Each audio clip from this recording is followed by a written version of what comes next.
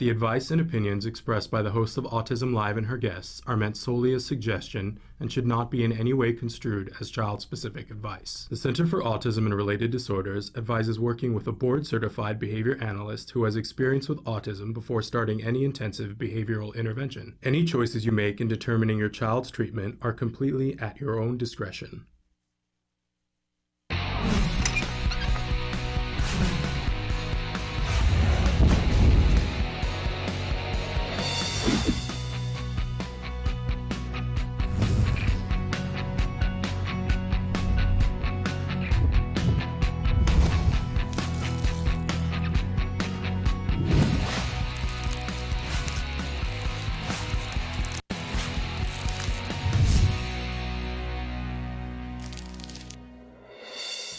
Good morning and welcome to Autism Live. I'm Shannon Penrod and we are webcasting to you live from the Center for Autism and Related Disorders headquarters in Tarzana, California.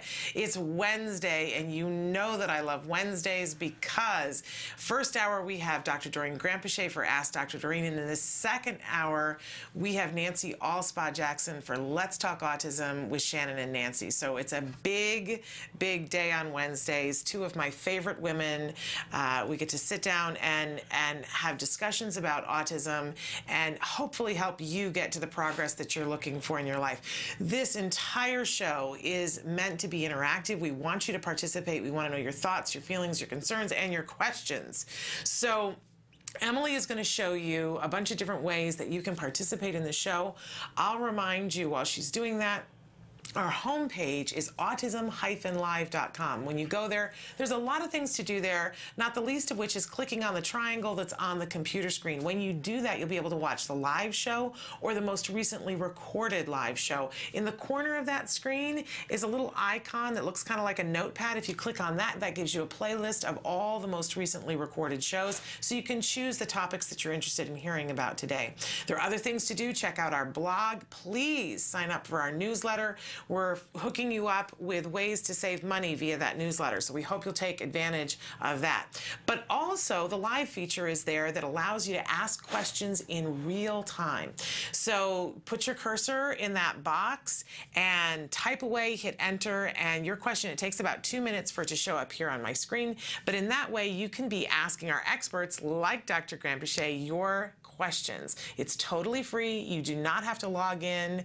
We don't know who you are, in fact. It's completely anonymous unless you decide to tell us who you are. If there's something you want specific information for us to email it to you, please do include your email address, which we will not share with anyone else. So I mentioned before that it's time for Ask Dr. Doreen. Let's get started. Dr. Doreen Granpeesheh is the Dr. Doreen is an expert in autism. Doreen Granpeesheh. Dr. Granpeesheh. Dr. Doreen Granpeesheh. Dr. Doreen Granpeesheh is a visionary in the field of autism. Now you can ask her questions on Ask Dr. Doreen. Welcome to Ask Dr. Doreen. Dr. Doreen Granpeesheh is here with us. First of all, welcome to the show. Thank you very much. So thrilling to have you here. For those of you who are new to the show, Dr. Granpeesheh is a true expert in the field of autism, been working in this field for multiple decades. We don't really like to say because she looks much younger than she must be, right? But truly, she is a visionary in the field of autism. She really, I always say that one of the best things about you is that you are the best at perspective taking. You see the parent side, you see the child side, you see the therapist side. You help us all come together to make progress. I try, but I'm not sure I'm always successful. But I learn a lot from especially from seeing our kids' perspective. So that teaches me a lot. Well, you do so much for all of us, for all the families. We appreciate you so much for all the help that you've given our kids over the years. And for being here with us. We know you're busy, but you're here to answer questions. I'm delighted to be. We always like to remind people at the start of the show that as brilliant as you are and as brilliant as our other experts are on the show, no one can give child-specific advice. Right. It really would be an injustice to our kids if we suggested that in this format anybody could give child-specific or individual-specific advice. But having said that, you give us directions to look at. Yeah, we try to guide in sort of in general, and always, please, if you have a provider or a physician or a psychologist or a behavior analyst, please go with their feedback first, obviously. But please feel free. This is a forum in which you can ask a question, yes. And get ideas and know a direction to go in. So we're going to get right into this because we got a lot of questions from you guys today. Okay, first question. My son is about to be 5. He's smart and makes sounds, but there are no words yet. We have been getting ABA 15 hours since the law passed. He is set for kindergarten in the fall. Now I watch your show and hear 40 hours. My question, how do I do that and kindergarten?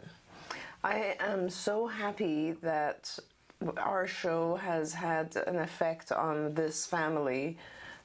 Every one family who hears to do an intensive program rather than a 15-hour program, I think we've made great. That's a wonderful thing for us. It is difficult when you have a 5-year-old, obviously, because they are in school. I don't know what state you're in. You can reduce school. At this point, generally in most states, by the time you're 5, it is expected that you have some aspect of schooling going on. It is not expected that you do full-time. So you could, for instance, what I would suggest, and this is maybe a little bit radical if people haven't thought about it right, but the value of school, school is valuable if you can learn like all the other kids are learning, if you can receive information in the same way. And I don't think our kids do yet. I think this is you have a child who is able to produce sound. I would definitely give the child an appropriate amount of time and opportunity to try to produce language sounds appropriately and to speak. So it's really important to do intensive intervention with your child. The earlier the better. And what I would do right now is probably I wouldn't shoot for 40 hours. Actually, I would shoot for 40 hours because you have the weekends as well. So what I would do is I would probably have my child in school until about noon. And then I would book all the weekends and all the afternoons with one-to-one at home. And I think if you do that, you can easily book the child from, let's say, 4 hours a day, so from 1 to 5, for instance. That'll bring you 20 hours. And on the weekend, you can easily do maybe another 15 hours or so easily. And that'll bring you to 35 hours, and perhaps you can maybe add a little bit here and there. But, if you can get to 35, I think you're in a good place. The other thing you might want to do, which I really do highly recommend, is to have a shadow in school with your child. I'm not sure if your child would be ready right now yet. What we do, is, let's say if I was today to start with a 5-year-old in exactly the same scenario, I would do what I'm telling you. I would even drop school down to 3 days a week, perhaps. 3 half days, like a Monday, Wednesday, Friday type thing, just so the child has some access to other kids. And I would book the rest of the child's time with one-to-one therapy until, and usually it would take me, I want to make sure the child doesn't have problem behaviors that would interfere with school. And I want to try to give the child some ability to communicate with other children. And then I would have an aide go with the child to school as well. So now I'm adding, automatically 15 hours just by being with the child in school. But let me reiterate that 15 hours is not as valuable as the one-to-one that I'm doing with the child. The shadow is extremely valuable, but not in the beginning of the program. In the beginning of the program, it's more important to do one-to-one. And I'm just trying to think if this is such an important thing to do right. So I'm trying to think if there's anything else that you should be doing right now. Make sure that once you go up to a high level of intensity, you should be seeing pretty rapid progress or change. And make sure that your supervisor and your team of therapists, so with a 40-hour program, you more likely have 5 therapists. Make sure they meet very, very regularly with you. I would say once a week, maybe once every second week at the very least. And that you get a chance to discuss progress, actually see how your child is progressing, go through a really well ordered and cohesive curriculum so that you can keep your child moving forward. This is very important. If you go to a 40-hour program and your child starts rapidly changing and you're not changing programs, your child will find it boring, aversive, they won't get into it. So it becomes more important, I suppose, Shannon, to be really high quality when you do an intensive program, because you need to have a lot of adequate reinforcers for the child, motivating reinforcers. You need to have just huge number of lessons that rotate fast. You need to have very well-trained therapists. You need to have consistency amongst the therapists. You need to have a supervisor that's on the case very, completely and observing everything. So all of that is, and you need to have communication with the school, everything. I'm really struck by, I was in a conversation with a mother the other day in sort of similar circumstances, and used to be that I would sort of mamby-pamby with parents, and I would say, you really need to look at the studies, you really need to get between 25 and 40 hours. And then I had a mom who came back to me a year later and said, why didn't you kick me in the keister? Why didn't you tell me you don't have a choice? Just go do it right now. Just go do it. Why didn't you tell me my kitchen was on fire? So I've changed when I talk to parents. I get a little aggressive and say, no, you need to do this, and you need to do this now. You need to look at my eyes and see that this is urgent. You're going to kick yourself, and I don't want you to come back and kick me because I didn't tell you. But I was talking with a mom the other day, and she said, okay, so if I do that, and kind of similar circumstances, she was saying to me in a hierarchy of what's most important, if I'm doing the 25 to 40 hours and I want to go do school and I've got OT and I've got speech, how would I order them in terms of importance? And I said, well, I would put ABA first, but then in terms of school and speech and OT, is it pretty individual to the kid? Or it is, I mean, it is very individual. So I generally recommend OT for kids who have any kind of motor or sensory type of disability, and then if they have sensory issues, of course, we're talking about SI type OT, sensory integration type OT. I find OT to be pretty useful in many kids. It helps regulate them sensory-wise. Speech, I recommend, speech therapy focuses more on just the production of sound speech rather than advanced language concepts like pragmatics and so on. So for a child like this, speech would be good.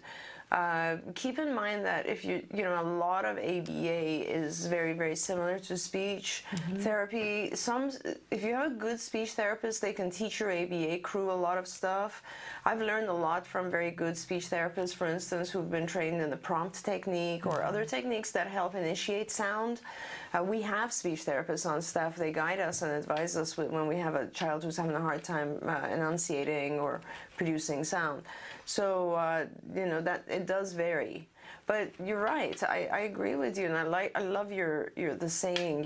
Why didn't you tell me the kitchen is on fire? It's so true. I don't even want to give people a choice anymore, because I look at my own kids, which several thousand kids that we have in our database, and it's so easy with the pressures of, here are the pressures: families don't have time, or don't have funds. Even, yesterday I was writing an email about military TRICARE insurance, and I was really upset because I realized that there's a new demonstration program starting in July, pilot program starting with the TRICARE insurance in July, and it runs through for several years. And they still consider ABA to be sort of up for grabs or experimental or whatever it is. So they're looking at it in an evaluative process. They're trying to evaluate whether or not ABA works. Meanwhile, they have, and the good news is it appears that the caps will be gone from TRICARE funding, but because they have a co-payment system which is 10% of whatever their overall is. So with the caps being gone, the co-pays go up. Right. So, and as it is, a lot of families reduce their hours just because they can't afford the co-pays. As you know, ACT Today, one of our big initiatives is to help them with military co-pays, with families who need co-pay payments. But this is a very big deal, and I'm really concerned because when there's pressure on the family and the family cuts hours because of not having funding for just things like copay or any kind of insurance-related or whatever funding issues, then of course they're going to reduce hours, and then when you look at the overall result over a course of 3 years, the results are going to be bad. Yeah, and then we're going to say ABA doesn't work. Right. It's really, I always say this, it's like taking a quarter of a medication. So it's like a medication at 25 milligrams and you decide you want to take 3 milligrams. It's not going to work. Yeah. It's just that simple. So, you know, I really do urge people to take it seriously. I look at my own cases here, as I was saying, and due to the financial pressures, due to the families not really understanding the importance of the intensity. I mean, it won't work without intensity. Due to that, due to the just scheduling factors, due to families, you know, I have families who, we have like 30 hours of funding, and the family only gives us 20 hours of availability. You know, so it's like, well, how am I supposed to book that? Yeah, so those factors are trickling down, and our cases are getting less and less hours, which really concerns me. Yeah, it's like watching a car accident. Yeah, we have to be a little bit stricter on this issue. Absolutely. We're going to take a short break, and then we're going to come back with more questions for Dr. Granpeesheh from you. So feel free to write in. We'll be right back.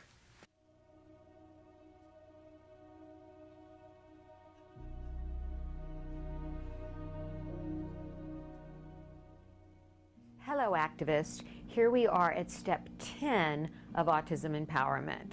I like to call this the 3 L's. Live in the now, love thyself, and laugh. First, live in the now. We have to stop on occasion to remind ourselves to be present. Because as autism parents, we're constantly planning ahead for our children's future. We miss the joys of the present moment. Don't miss out on your child's childhood. Catch the joy as it flies by. Love thyself. Never beat yourself up. And forgive yourself for the things you wish you'd done or the things you think you've done wrong. No one can make you feel inferior without your consent. Eleanor Roosevelt said that. Be a good role model of self-esteem for your child. It affects them. And finally, don't forget to laugh. Despite all the trials and tribulations in this world of autism, it is still a beautiful world and often a very funny one. I try to surround myself with friends and family who make me smile and laugh every day. Heard any good jokes lately? Pass them on. Until next time, keep the faith. Welcome back to Ask Dr. Doreen. We're here with Dr. Doreen Granpeesheh, and she's answering your questions here in the studio, and we're learning a lot. I'm going to jump right in. Summer has started, and somebody says, summer is here, and already my boys are fighting. My NT, my neurotypical, hates when my son on the spectrum makes noise, and he has flex issues if his neurotypical brother takes his toy. It is a massive meltdown. I hate always making my neurotypical child give in, but I need to keep the peace. Help. Oh, yeah. God, I hear you. You shouldn't always get your neurotypical child to give in, first of all. I think you need to be a little bit, I mean, first I was going to say, can you get some help? Because I know these situations all too well, and I assume while all this is going on, you're running errands and doing chores and doing 50 other things as well, and it's very, very difficult to intervene just alone. But having said that, do a couple of things just so you're fair. First of all, keep track of who you make give in. Mm-hmm. You know, whose side do you take each day? And then help both of them in terms of being able to compromise. This is actually look at it as a good opportunity for both of them to learn. So I think you said that your child who is on the spectrum has a lot of issues with flexibility, and so there's a lot. Is that Yes, it says especially when he takes the toy away, and there's also an issue of making noises. yeah? So that's the other side. Yeah. So the other child, the neurotypical child, has an issue with noises, which I would just get him a pair of headphones, which he can use when the noises are bothering him. And then the child who is on the spectrum has issues because his stuff is being taken away, and so that means obviously you need to teach him that the stuff will come back to him. Which the best way to do that is to teach your neurotypical child to, like, let's say, take something for a period of time and you set a timer. I don't know the age of the boys, but you know what I find with our siblings, a lot of times our siblings really enjoy becoming, you know, and this is very, very important. I'm always worried about siblings because I worry that they're left out, they feel left out. And one of the things I've noticed is that making the sibling part of the therapeutic team really has multiple functions that are useful. One is the sibling doesn't feel left out anymore. They feel like they're closer to you because they're part of the team that you are part of, you know, and you're all working together now. Two is they become much more empathetic and compassionate towards their sibling versus, you know, feeling bad that they're always left out and the child on the spectrum gets all the attention, so it kind of brings the sibling in. And three is they become the best therapists you could ever imagine. They learn over time. I will say some of my best people here at CARD are siblings, and they are just amazing at understanding the perspective of the family and the child and everything else. So I would really get engaged with, first of all, I hope you have some therapy going on. And typically with ABA, we will happily train the sibling and give them actually their own lessons to do. And also we will teach them techniques. For instance, depending on the age of your child, it would be awesome if the sibling could be the one that actually says, I'm taking this away from you, but only until the bell goes off, and then like actually teach the other child how to share. And also, of course, the more that your sibling engages vocally and has the child on ASD spectrum vocalizing, their vocal stereotypy will go down, so the sounds and noises will decrease. Physical activity will make some of those sounds and noises go down as well. I mean, during the physical activity, the child will probably increase vocal, and then afterwards they'll decrease it. So there's some stuff like that I think it would just, the best thing would be to pull your neurotypical child in to the therapy situation and teach them a little bit more. It'll help improve everything. It strikes me that we all like to be empowered. We all like to have some control over things, and that by doing that, it empowers that sibling, which is a really cool thing that I hadn't considered before. Right, and I mean, like, you know, you might already be in a place where the sibling is a little bit defensive because they've already given up a lot of time and attention and always had to be the one that gives in. So they might not be interested right now in being part of the therapy session. So, you know, again, depending on the age of the child, make it a job. Pay the sibling. There you go. Start by paying them. Give them $1 or something for every half hour or whatever they do. Make it something, or explain to the sibling that you need help. They're helping you. You know, and start by just very little things, like you make food, have the sibling give it to the child, or something where you engage the sibling in that way. It's very important stuff. Remarkable. I love that answer.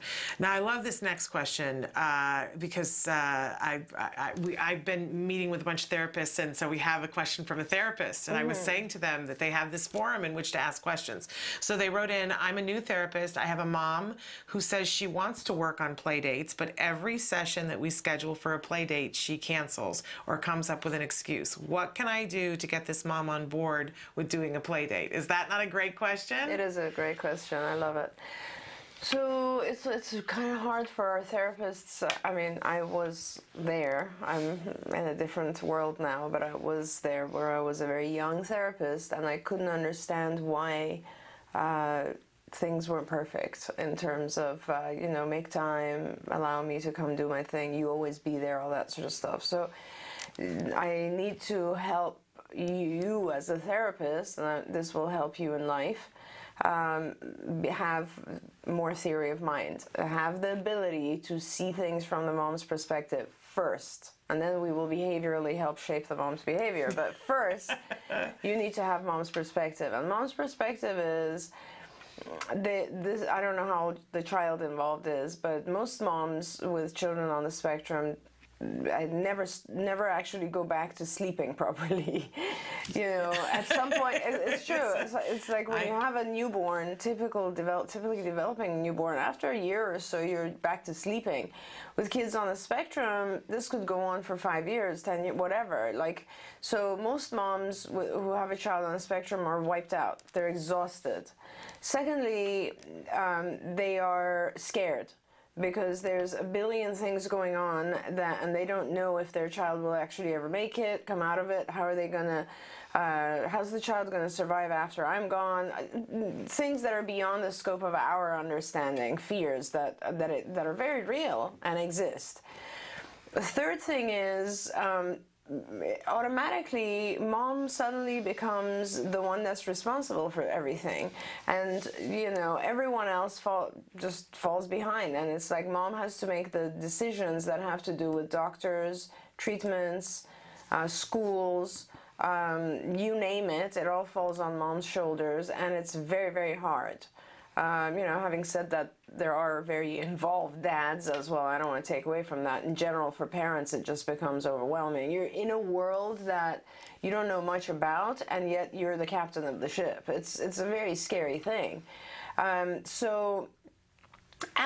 you're dealing with daily stuff. You go to a restaurant and the child tantrums and throws something at someone sitting next to you, and everybody's looking at you all the time, and you name it. It's a world that will take a long time for a therapist to be able to grasp. I've seen thousands of kids, and I still have no idea, because I can walk out, it's like grandparents versus parents. Mm-hmm. You know, I can walk out of a 3-hour clinic with a family who has 3 children all screaming at the same time. Yeah. But that mom can't. Yeah. You know, so I often focus my attention on mom first, and I would suggest that to you. I would suggest that you first understand that if there's cancellations, there could be very real issues that are coming up where mom has to deal with those things. If it's pretty clear that she's canceling because she's hesitant, then discuss that with her and ask her why she's hesitant, and try to deal with the fears that relate to that. In other words, she could actually be afraid because she thinks it's going to fail. She's going to be embarrassed with the other family. Her child might hurt the other child. Who knows?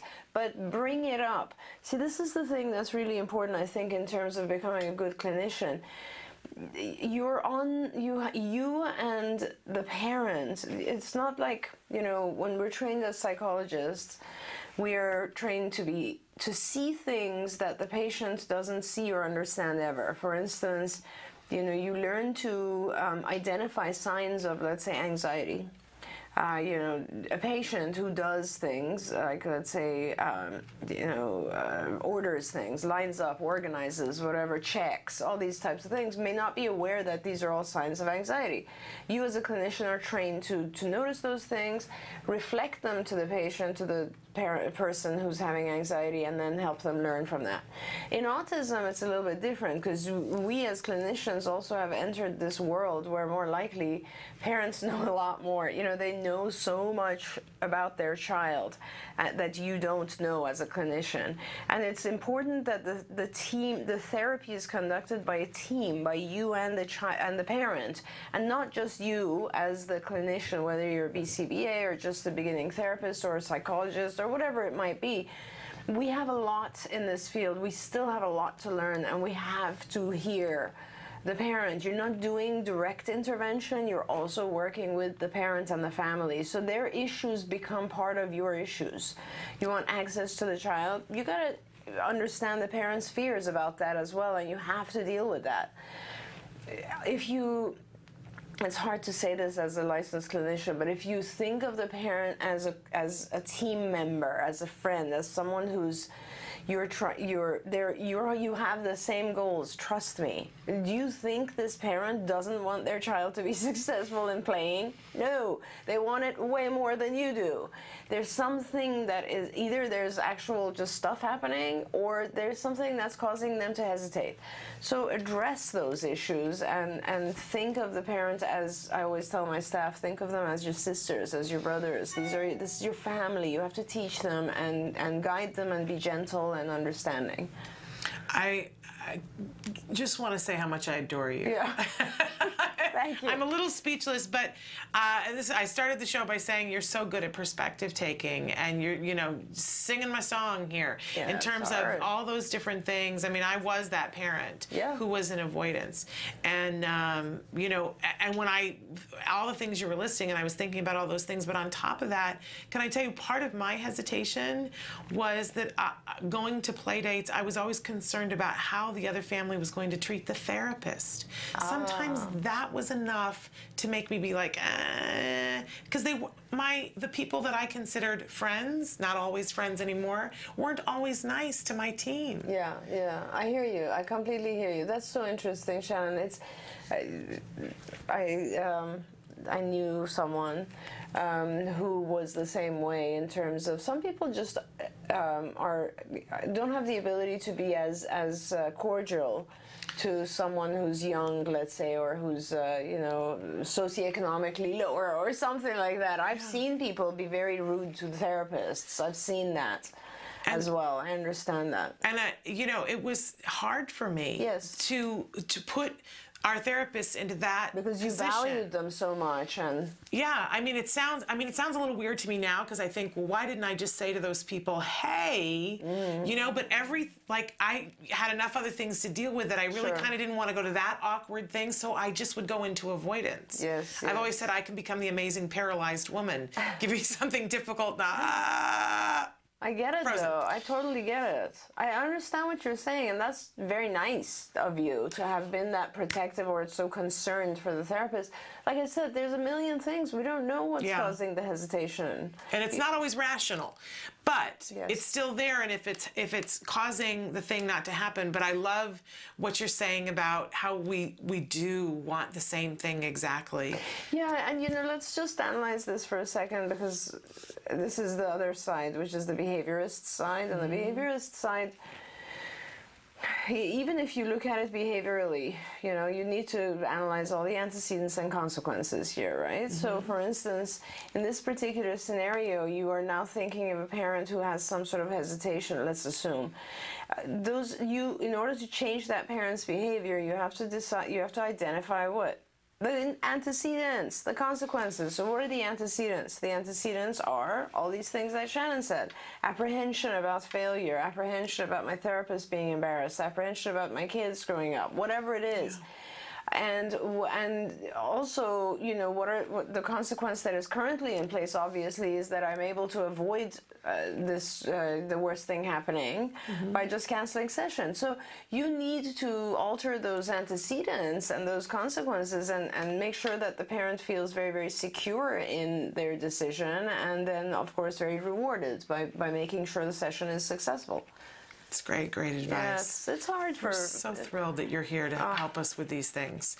Really, because it helps all of us to take a step back and take a look at it, and then we can get back to the progress, which is really what we're all trying to do. Absolutely. Remarkable. Absolutely. All right, we're going to take a short break, and then we're going to be back with more of your questions for Dr. Doreen Granpeesheh during Ask Dr. Doreen. Stick with us.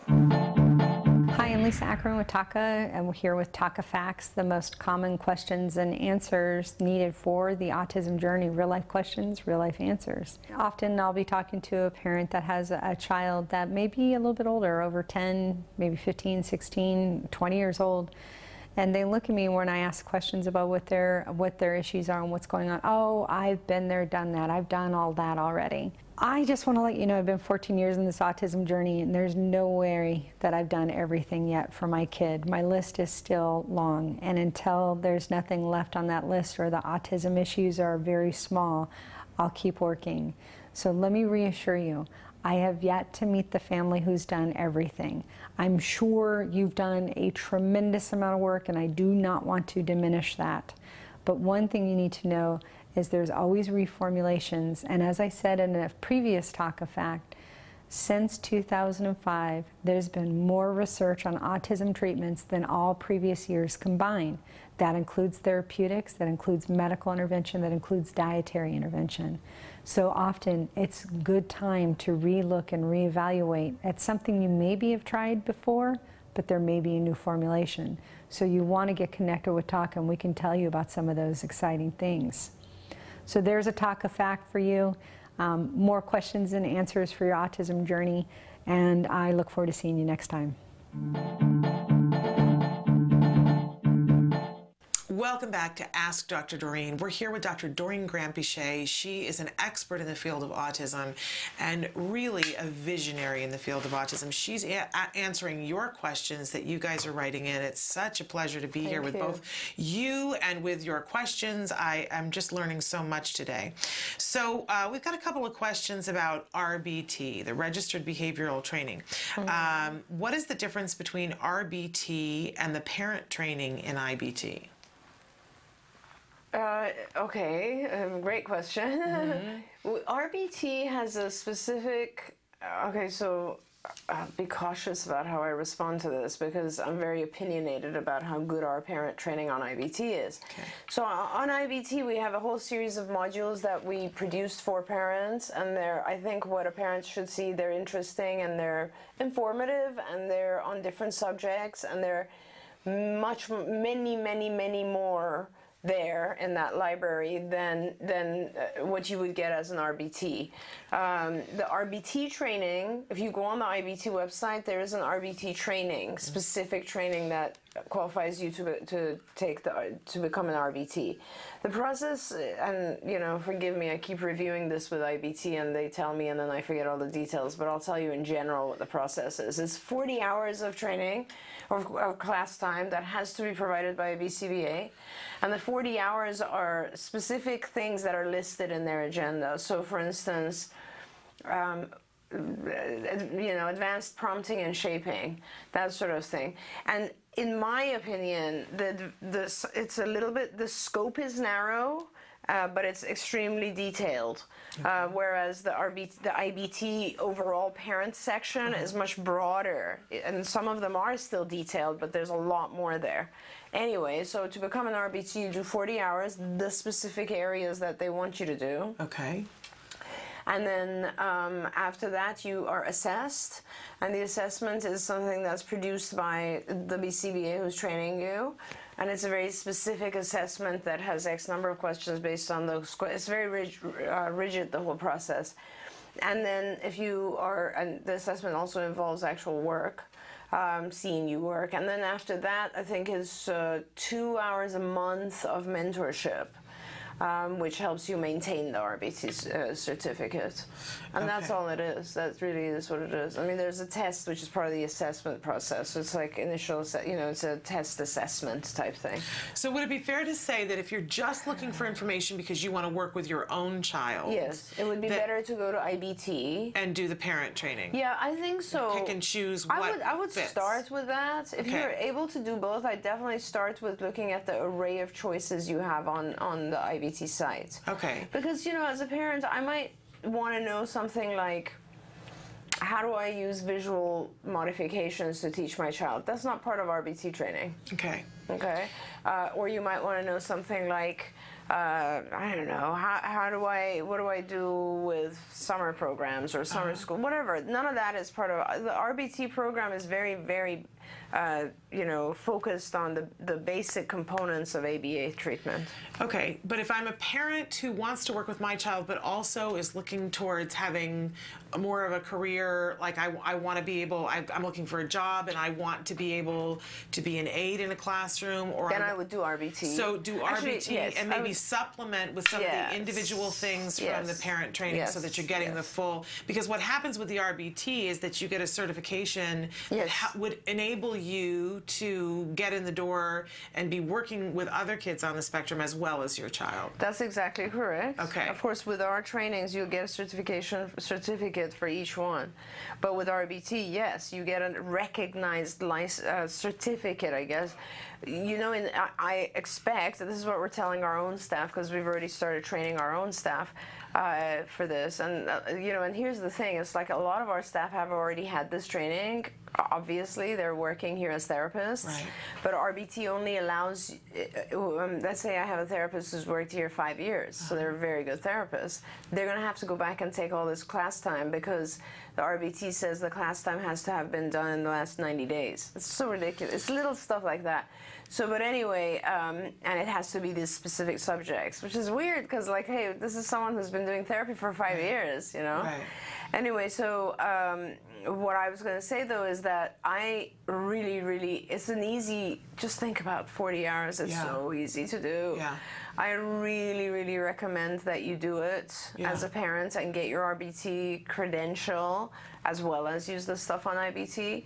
And I have to ask Cecilia, who's in charge of IBT, how much we can spread it out. Because for parents, it might be very nice if we did evening, just evening, like 2 hours every evening until it added up to 40. Yeah. That would be probably the best way to do it for parents. My understanding is that you can space it out however you want. choose. Yes, well, right now a lot of it is online. Yeah. So yes, you could, but it all has to be done within a certain time frame. Yeah, 90 days. 90 days? Yeah.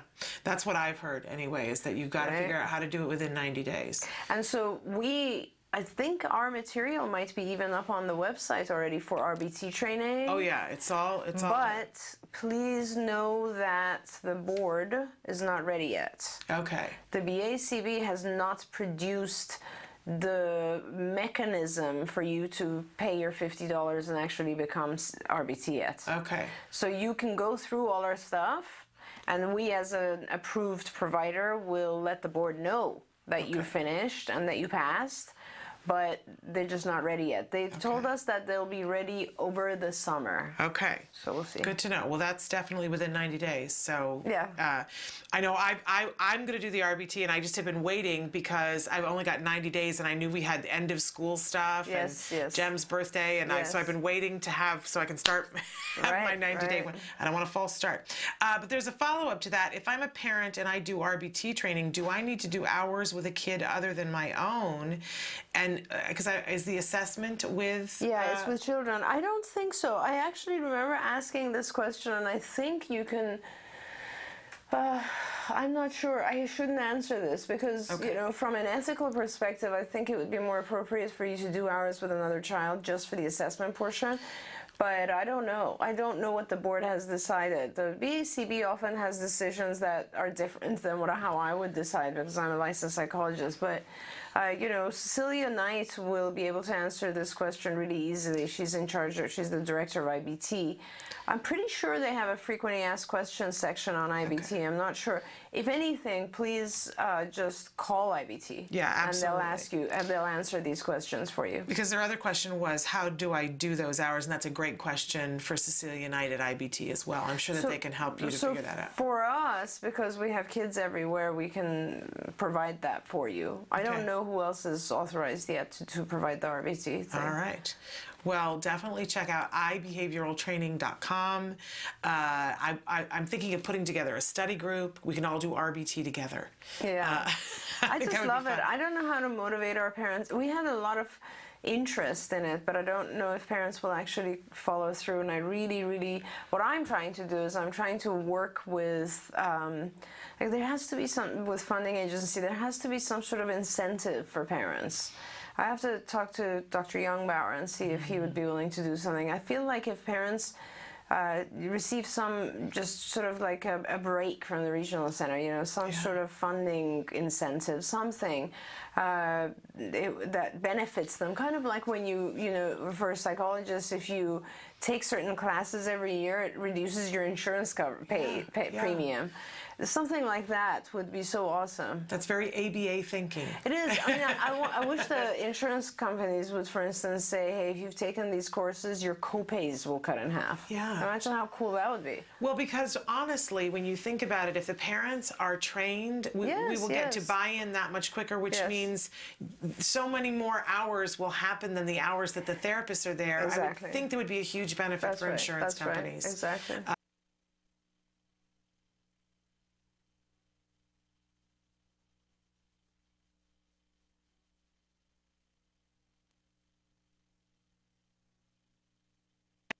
contact and other days when he can. And I find it interesting, the can't.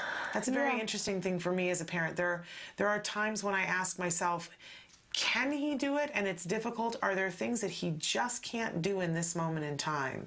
So I appreciate the phrase here, can't.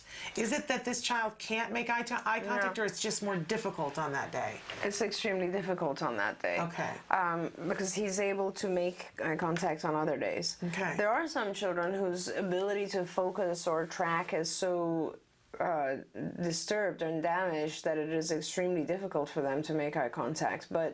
And then there are kids who avoid eye contact simply because they don't want to have additional demands placed on them. There's a lot of reasons. But in this particular case, I guess the best way to think about it, you know, I'm answering this just from experience and not necessarily from anything scientific, and obviously I could be wrong because I haven't experienced this myself. But the way that I see it is that our kids have a lower tolerance threshold for sensory input. So, for instance, just like, you know, years ago they used to say kids with autism have a very high pain threshold, so like they can experience pain and they don't feel it as much as we do. I'm not sure if that was ever true, but I think I would be and I think a lot of parents would agree with me, or a lot of people would agree with me, that they have a lower sensory threshold. That means I could be sitting here with you right now and there's a huge light right in front of my face, right, in order for this to work. It doesn't really bother me all that much. I notice it, but it's peripheral and it doesn't bother me. With our kids, that becomes an extremely intrusive sensory input. Okay, so, and that holds true for everything else, you know, like you and I may hear like a phone buzzing or something, and with our kids it would be completely distracting because it's just many reasons. One is it comes across to them sharper, harder, louder, etc. And the other is they have a very hard time transitioning. That's set shifting in their brain. So once they hear that, they're stuck on that. There's a lot of different reasons. But anyway, when you have a lower tolerance for sensory input, you get overloaded faster, right? So in other words, you know, this is really bothering me, and that sound is really bothering me, and everything is just so intrusive today, and man, I'm going to shut down. So the child has the likelihood increases that the child would want to avoid more than it would for anyone else. It's kind of like if you're prone to migraines, let's say, and there are certain stimuli that set you off. I don't know, coffee, I don't know, wine, whatever people say that set you off for migraines. And then you become once the migraine is there, you just shut off. Yeah. Can you have a conversation with someone during a migraine? Yes, you can, but it'll torture you. Yeah. You know, it's just a lot harder. So you try to take care of yourself by going to a quiet area and laying down. And I think a lot of times with our kids, it's just a natural reaction. They're shutting off. They're shutting off additional inputs because they need a break that day. Interesting. You know, while you were talking about the inability to, not focus on something like the phone ringing, I was thinking about, because, you know, we do jargon of the day on Tuesdays and Thursdays, and I was realizing that one of the jargon terms we haven't used is inhibition. Right. And this was one of the ones that was confusing to me from the beginning, because it's one of those words that we use in our regular lives in a completely different way. So the first time I saw in skills that there was a section on inhibition, I thought it was about kids taking off their clothes and being uninhibited, right? Oh, I see. I see. Totally misunderstood, but there's a whole section in skills that teaches our kids how to have a filter to not pay attention to the light, to not pay attention to the phone ringing, to not focus on the clock in the classroom. Inhibiting, the original literature comes from inhibiting your response to a potent stimulus. There we go. So something that really you want to respond to, you inhibit yourself from it. So just so that you know, there are lessons and skills about that to help strengthen that muscle, if you will, in your child, but they're under inhibition. Yes. And you might not have like thought to go to that set of lessons, because Right. like me, you might have thought inhibition meant something else entirely. Right. So that's exactly what Dr. Grandpichet was talking about. Okay, we're almost out of time, but a question about a teenage daughter. The mom says, my daughter has started her period and is having lots of issues, pain, obsession with and playing in the blood, smearing it on walls. I am horrified and exhausted. She's 14 and nonverbal. I know, it's so hard. Oh my gosh, it's so tough. Please try to get help. This is not an easy thing. I remember the first girl that I worked with who had these issues at 13 or so. First of all, please take care of all the things you can take care of. In other words, make sure your child is taking some sort of medication like Midol or whatever it might help your child with regards to cramps, first thing. And try to teach your child hygiene issues like how to use feminine products and so on and so forth. And then I think if you're exhausted, you really will need some support or help. This is a short-term intervention. You should be easily funded depending on where you are. But it is something that can be taught to your child. It's a hygiene issue, so it's actually kind of important that it will be funded by, like if you're in California, a regional center will fund that. If you're anywhere where there's insurance, this is an issue that will be funded. And essentially, it's a training procedure. It's a shaping of teaching the child, first of all, that this is, for lack of a better I guess adjective, we teach our kids not to touch the blood because it is not hygienic or clean for the child, and then you replace it with other things that have the same sensory capacity, like finger paint or other types of sensory input that might give the same thing. First thing of all, most important is to reduce her pain and discomfort, so please take care of that, and then really get a behaviorist in there, because the process of teaching your child to not just use the products appropriately, but then also not to play with and smear on the wall and all this sort of stuff, it's sort of it's short term, but it involves a series of steps that are a little bit hard, and I would really suggest you do it ASAP, because this can become an ingrained habit. Okay.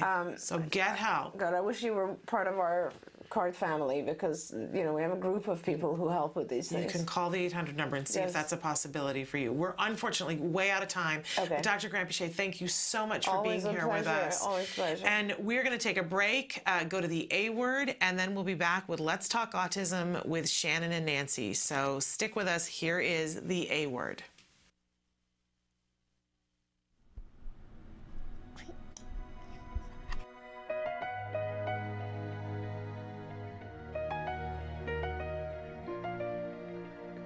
Other people who don't really get it, it's like, it's not a big deal. But it's like, yeah, we've been working on this for like 5 months, and he finally did it on his own, and I think that's the most exciting thing.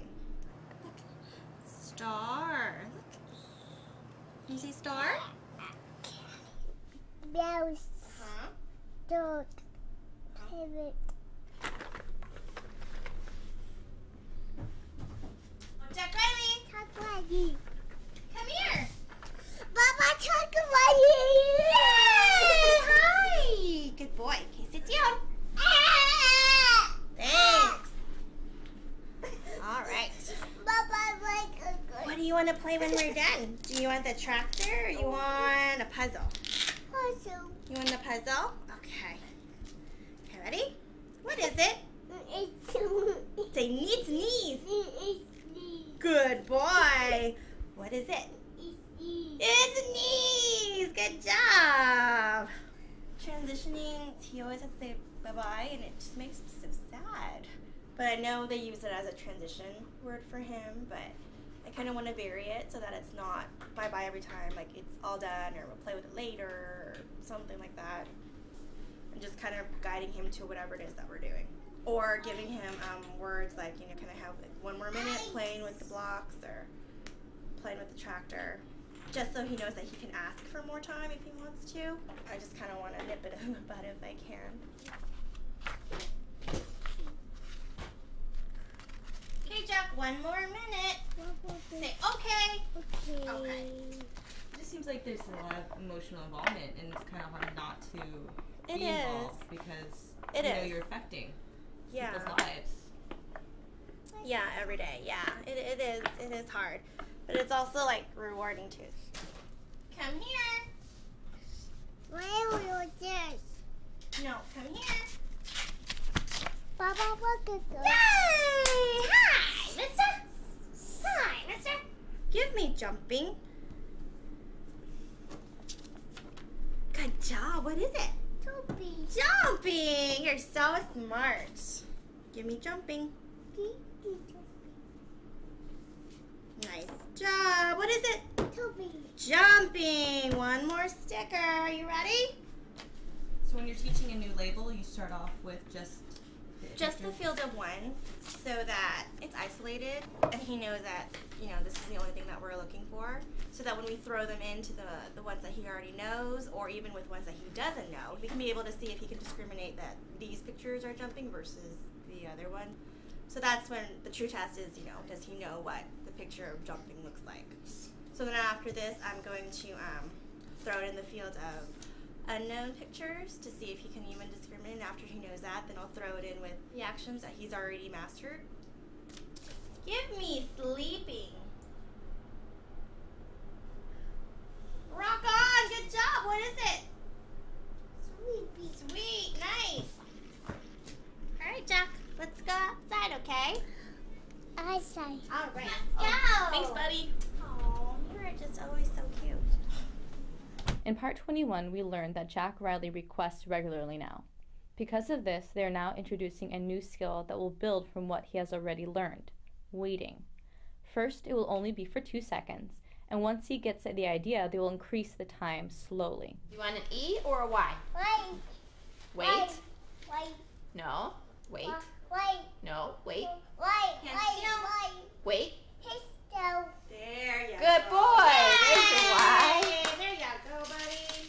Wait. E. Wait. No. Wait. Hands down. Yay! You did it. Wait. Good waiting. Good eye contact too, Lovey. That's really good, Cheryl. This one's so good at that. Good waiting. Don't you love that? I love when we celebrate those moments with our kids when they start to get it, and that grin on his face. Could you just smush that face? Oh, it's so cute. A couple of quick programming notes. We got a lot of questions that came in this morning, and I want you to know that we are going to get to a bunch more of them tomorrow on the show. We're going to have Dr. Jonathan Tarbox, and we're also going to have Dr. Adele Nadowski. So we're going to be answering some of these questions that you guys have sent in. We were having a little bit of a problem the last day and a half of getting live questions in the studio. So we fixed that now, we think, and we'll be able to address some of those more recent questions that came in tomorrow. But also want to let you know that we will not be having a show next week because it's the 4th of July and because Dr. Doreen Grant-Pichet is off to get married. And we wish her and her future husband all of the best and all of the great happiness. So Ask Dr. Doreen will be back the week after next. She will be back then. So, and a newlywed. So very exciting. But again, don't forget that tomorrow, Dr. Adele Nadowski will be with us, as will Dr. Jonathan Tarbox, and they'll be answering some of the questions that you guys have written in. In just a few minutes, we have coming up, Let's Talk Autism with Shannon and Nancy. Our very special guest that we have back with us today is lifestyle editor Susan Campbell Cross. She's got 5 tips for us that can help us to get through summer and enjoy it. I want to get through summer and be sane. And on top of that, we're going to be sharing some in the news and some really incredible recipes with you. So all of that and much more, Let's Talk Autism with Shannon and Nancy, coming up in just a few minutes after these messages. Stick with us.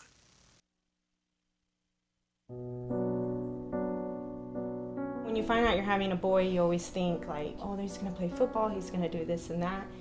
And then when he's diagnosed, all those things get washed away. It's like that piece that's always in the back of your mind, you know, where is he, what is he doing, is he safe? We really didn't know what we were dealing with. I wish that they could have directed me a little bit more and provided me some information. I was a young mom. I didn't know what it was like to raise a boy, despite a boy with autism. Hundreds of thousands of families are not getting the help they need for their children with autism all around the country. ACT Today is determined to bridge the gap. These families really have to go through a lot to get a grant. The application process isn't easy. The records, the diagnosis proof, they're really battling for their kids. So when we can give them a grant, it is so wonderful to see that they succeed in getting that help for their children. Our founder, Dr. Doreen Grant-Piché, is an amazing woman, and she is one of the world's foremost authority on behavior of children with autism. She's extremely knowledgeable, and she oversees every single grant we give. She is part of that process. People may think of autism care and treatment as simply schooling or therapy, but we provide important safety supports, things like fencing, for example. The whole family's living in fear of that child running out into traffic. I recently delivered an iPad to a little boy with some of the apps that are out there for children with autism. Miracles happen. I got the iPad from ACT. From ACT, What did it say? Can you repeat that, Dustin? I got the iPad from ACT. We have helped so many military families, and when I think of these brave families that are fighting two battles, one to protect our country and one for the right treatment and care for their children, it breaks my heart, and I think we have to do more as a nation to help them. There's not a day that doesn't go by that we don't think about it. Some people say, oh, he's normal. You don't see the battles that I see every single day. My husband does have to deploy, and when they get on that bus, that might be the last time that my kids ever see them. So I called, and then they informed me that he had received the grant, which was like a blessing from above. I was just like speechless. I just started to cry because, without it, we would have been lost. The ACT grant was a total miracle. Without that, they wouldn't be able to receive the service dog. So we're so appreciative what they've done for us as a family. Recently, ACT Today funded a program for military children with autism in San Diego, the Inclusion Films program, which is run by Joey Travolta and teaches kids on the autism spectrum literal filmmaking skills. They learn how to make a movie. Are we ready? There you go, got it. Okay. Everything that goes into the process of making a film goes into everyday life. So they're learning life skills, they're learning to collaborate. It was really nice to know how much they were enjoying this camp, and they're with people who are supporting them and are making them feel great about themselves and their differences and their similarities. And I get two kids that are working together and apart and together and apart, so it's an interrelationship as well as a camp and a learning experience. It's so fulfilling when I get letters. One stands out for me, a boy who was 14 with Asperger's, and we gave him a grant to go to a drama camp. He wrote to us and said, "Dear ACT Today, thank you for letting me belong for the first time in my life." These kids are remarkable. We underestimate them. They're so knowledgeable, they're so capable, and we can change the life of a family, which means changing the life of a community.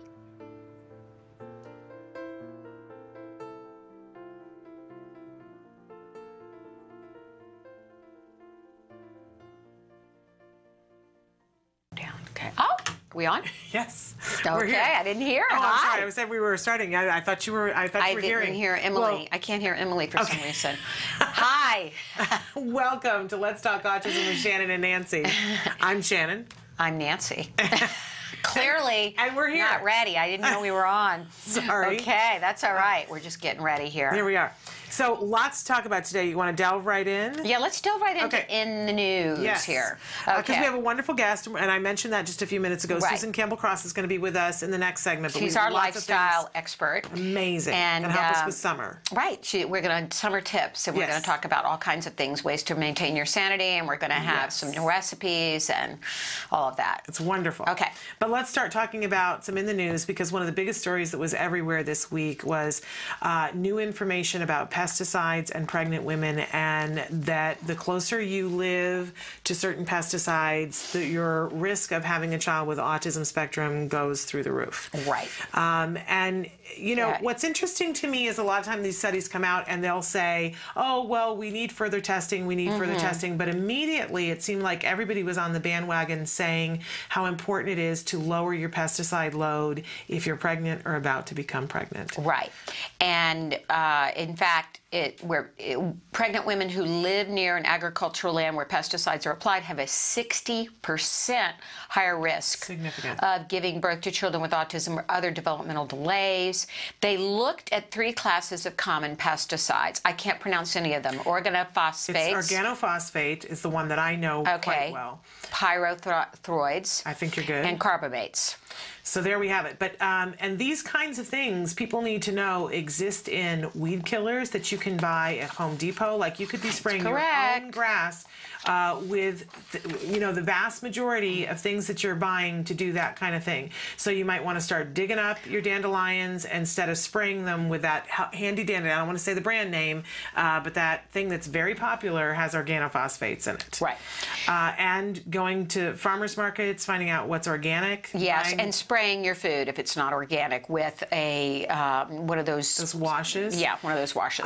But I gotta say, for me, like I think that's great because that's the outside, and they tell you to peel things too. But we know that it can seep into the middle as well. That's correct. If you can be organic, and I always like to look at the Clean 15 and the Dirty Dozen to guide my choices when I'm choosing between organic and non-organic produce. I'm looking here at Dr. Manny, who's on Fox News, and Dr. Graham Pichet and I have been on with him on occasion. Yes. He further comments on this, and he says, now critics may say, Dr. Manny, chemicals have been around for years. He said, I would plainly disagree with that. Over the past 25 years, there's been an explosion in industrial globalization. On top of that, the substantial growth of the human population has created an increased demand for food that is cheap, but also in perfect and pristine condition. When you go to the supermarket in the U.S. and look at the produce section, you see a rainbow of colors and unnaturally supersized fruits and vegetables. Sometimes they look like wax figures. If you go to the poultry section, you see chickens that are as big as Arnold Schwarzenegger.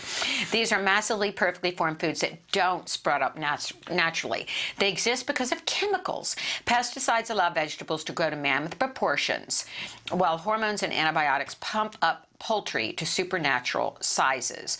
So he goes on to say that this is a very, very important factor, and that now we know at least one of the factors in environmental is pesticides. And we also know that pollution is a factor as well. Absolutely. And just to drive it home, one of the quotes that we have from UC Davis says that this is actually the 3rd study that shows some link with organophosphates and autism risks. Okay. So it's not the first study of its kind. I think we all need to pay attention. Yeah. And hopefully corporations will pay attention too. We're seeing more and more organic things on the market. Let's keep that going. So pesticides and air pollution are 2 environmental risks that are now definitively linked to autism. There we go. So we have to lower our exposure. So big study coming out that really confirms what I think the CDC, the last numbers, when the numbers rose with 1 in 68. And the fastest growing population was Hispanics, followed by African Americans. Well, a new study came out that says autism rates higher among certain immigrants and minorities. Condition was long to believe more prevalent among white children in the U.S. This was in a new study of births in highly diverse Los Angeles County. Suggests that mothers who immigrated from certain countries are particularly at risk for autism now. Children of foreign-born mothers who are Black, Central or South American, Vietnamese, or Filipino were more likely to be diagnosed with autism spectrum disorder than those of white-born mothers. Yeah, well, doesn't that just make you feel good about the fact that ACT Today is doing so much to support these underserved populations? Yeah, it really does. I think it points to why we are doing ACT Espanol. People say, well, why ACT Espanol? Why ACT Today for military families? And what I try to point out is the disparity on treatment and late age of diagnosis for these segments of the population. And it's very disturbing when you look at these numbers and realize that not only are there higher rates appearing among these demographics, but also the access to treatment and care is at a very, very subsistence level. So we've made a commitment to expand ACT Espanol next year. We are going in to meet with our friend Senator Kevin De Leon, the new President Pro Tem of the Senate, in July, to talk to him about ways that we can look at legislation to help families. And our intention is to do our Autismo y Familia conferences, our Spanish-speaking conferences that we present all in Spanish. Our intention for next year is to do a minimum of 4 of them. So stay tuned for more on that. And Autism Live would like to participate, and potentially we'd like to talk to you guys about maybe webcasting one of those conferences. Okay, great. So we'd love to do that. Make it global. And we always talk to you about what's happening in California because that's where we are. And also, California leads the nation and sometimes the world. As you always say, as California goes, so goes the world. Nation, and so goes the world. And we have had some issues in California, some budget issues, some funding that was there and funding that went away. We've been talking for quite a while about the Medicare and the Medi-Cal that allowed for early start and allowed for young children to get benefits. Right. And that was taken away about a year ago. We had families who were actually starting in programs that got their programs defunded. We are still trying to get the ABA for Medi-Cal funded, but we're happy to report that for the first time this week, we are hearing that the Regional Center will be starting their early start programs that will be funded again starting in January. So this is very exciting. We understand that Governor Brown signed the budget. Kudos that it was to him. included in the budget. We're still looking to solve that Medi-Cal portion for those kids who need ABA. But at least this is something. And we want to thank our wonderful governor for seeing the light on this portion. And I also want to give a big shout out to Darrell Steinberg, who is terming out, and Senator De Leon is coming in to take his place. But Darrell Steinberg, who has been such a champion of our population, our autism population, and everybody should be aware of that. Absolutely. So this is good news. It's not, you know, we need more, but we're moving in the right direction now. And there was a big story this morning that came out, or last night, was it? I'm trying to find it on my iPad. I've got it right here. Okay, about, you've got it. CARA, which is coming up for a vote. It's marched ahead in Congress. It's got a new name. Okay. We've been calling this the Combating Autism Act. Right. And they have now renamed it. It is the Autism Collaboration, Accountability, Research, Education, and Support Act. Okay. And so it is moving ahead. We will be keeping you guys posted about where you can send your letters to make sure that it clears both the Senate and the House so that we can get this bill signed into action and continue those benefits, millions and billions of dollars of support that we need in the autism community. We know statistically that more children are diagnosed with autism than pediatric cancer, AIDS, and diabetes combined, and yet the funding, the comparative funding is really, the disparity is insane, how different autism is funded and those other things. We're not saying those other things are less important, right? But we're saying that there needs to be some equality in these things. And the CARA Act certainly helps to get us on the board towards that. Right. So stay tuned. So far, so good. Stay tuned on that. And sadly, another drowning. Yes, we've had another drowning. Yes, Kaufman County, Texas. And I don't know about you, like every time we have to cover one of these things, it's like I almost don't want to tell you guys. I know. But we have to say it. Right. We have to say it because if there's one of you out there who can make a difference in your life today, make sure that a pool is locked up, make sure that your child is safe, that you're moving towards being able to, know that your child won't elope, but you've got a long ways to go. Do do what you need to do so that we don't have to report another story. Yeah. And we understand many times the parents, we don't want to put the blame on the parents. Not at all. Something but clearly with, I think I don't know the exact percentages, but it was something astoundingly high, that children with autism under the age of 8, something like 70% wander, elope, or escape. Yeah. And I know we both had sons who did this and have learned not to do it anymore through some very intensive behavioral training. Yes, that took a while. It took a while, but ACT Today is in the process of working with a tracking company to offer tracking devices to our families, so stay tuned on that. Yeah. We also do give grants for fencing.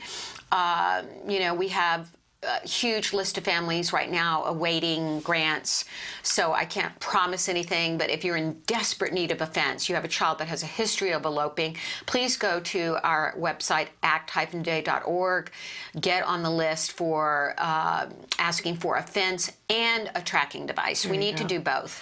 So it's amazing to think that this 5-year-old boy went missing from his home and an hour later was found drowned in a pond nearby. Too many deaths. Too many deaths. Due to this, and we've got to put a stop to it. But we will continue telling you about them because you need to know it's a huge problem. You need to know, and it continues to be a footnote in the mainstream media, and we can't turn our heads away. No, we can't. We have to speak it. So, in any case, and parents of autistic children less likely to have more kids. What a shock. Yeah, this is another one of those studies where I go, well, duh. The duh heard around the world, yeah, the duh.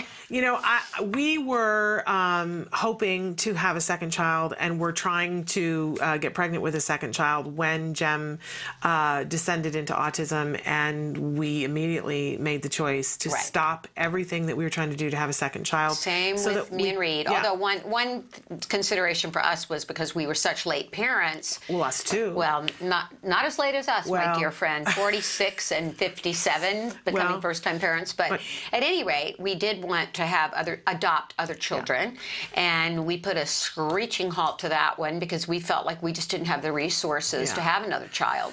Yeah, we are just now revisiting and hoping to adopt. That we would like to do that now. But I think that for a lot of parents, I want to hug parents who their first child had autism and they fearlessly went ahead and got pregnant with a second child and say to you, God bless you that you were willing to go there again. We just were so concerned, and we didn't think we had the resources. So I think this is a duh, but we now have it confirmed. We have a that parents are less likely to get pregnant again. And I heard Jenny McCarthy say on the air, I think her famous interview on Oprah, she said, I'm done. Yeah. She said, this was enough for me. This, Evan, her one child, she said, I could not conceivably take on another child with everything I had to deal with this. And doesn't mean that some parents can't. Right. And it doesn't mean that oftentimes siblings can be enormously helpful for a child with autism. We've heard so many great stories about how a sibling has really helped the child model up. But anyway, to each his own, but it is confirmed. Yes. And here's another one that is no surprise. Autism not the only neurodevelopmental disorder on the rise. The growing prevalence of autism is no different than that of other neurodevelopmental disorders. And this was in European Child and Adolescent Psychiatry. And they have found that hyperactivity, ADD, obsessive-compulsive, Tourette syndrome, up in Denmark, Finland, Sweden, Western Australia, there is a huge amount of other developmental delays, and what we can, I think, once again point to is epigenetics, genes, I want to go right back to the first story that we did, which was the pesticides. Right, the pesticides. I mean, if you look at what the studies that have been done on organophosphates, if you have children who have ADD and ADHD, you want to particularly be paying attention to those organophosphates because they have been linked to both of those things as well. Right. And when you find out how an organophosphate works, all of the pistons go off in your brain and you go, oh, well, no wonder. Yeah. No wonder. I spent years thinking that pesticides, if it was a pesticide, it meant it killed the bug. That's not what organophosphate does. What organophosphate does is it disrupts the neurotransmitters in the bug's brain and makes its legs go spastic until it gets to the point where it freezes. And then it dies because it can't feed itself. Why do we think that it doesn't have any effect on us? You know, I asked those questions, and if I had the answer, I'd be a multi-gazillionaire. That's right. Whatever. I wish that for you. Okay. So I can help more kids with autism. Yes, there we go. Okay.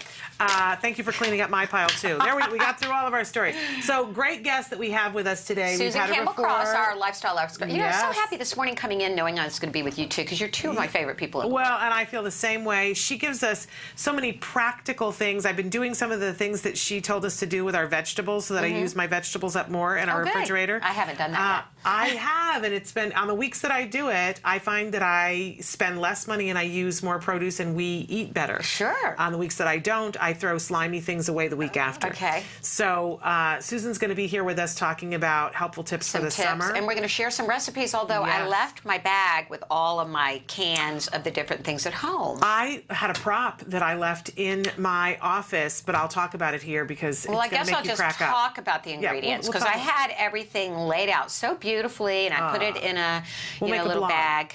We'll put it. We'll take a picture and we'll make a blog out of it. Okay, I do have a We've picture got of the some finished recipes. project. I have to send that to Emily so she can put it up. Okay. All right. Very exciting. All right.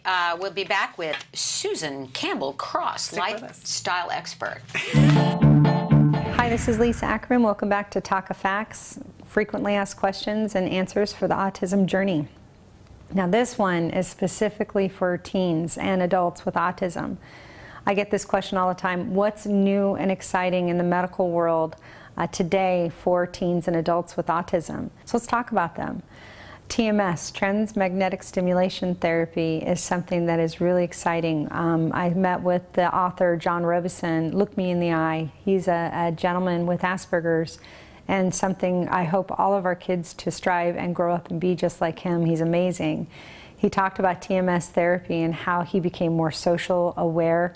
His smile was more natural, and I definitely can better understand things around him in those social settings. Another really great treatment that we're seeing just a ton of research on in the last 3 years is cerebral folate autoimmunity. You know, in the 90s, they started putting folate in all of our different foods and products. Well, some people they have found out, and specifically a high percentage of children with autism, don't process folate like how they should.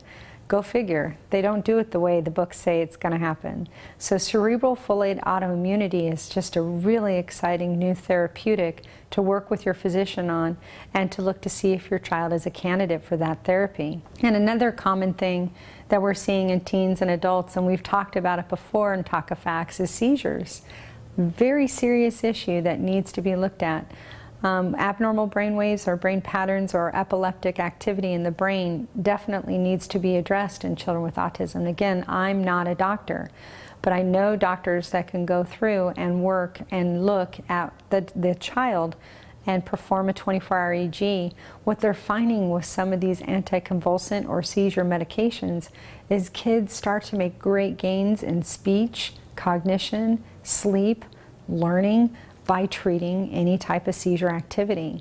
So, and the other issue is pandas, not the cute fuzzy bears that we see in the zoo, but an issue that is happening with a lot of teens and adults on the spectrum, where you see a dramatic change in behaviors with these individuals, and often they have an inappropriate immune response. Taka has a great white paper, so you can go look up in the pandas definition what to test and treat for and talk to your doctor about. But know that if you see an extreme swing in behavior with a child that goes from one place to a very negative place, we're seeing a lot of teens positively responding to treatments for pandas. And the last treatment I wanted to talk about, and I'm super excited about, and this happens to not just work with younger kids on the autism spectrum, but also older children on the spectrum, teens and adults. It's called Mendability. And a great study just came out of UCI in May 2013 about a multisensory approach for individuals with autism. The whole premise behind the therapy is very simple, making it a sensory-rich environment so neural connections can make new pathways or at least connect in that individual.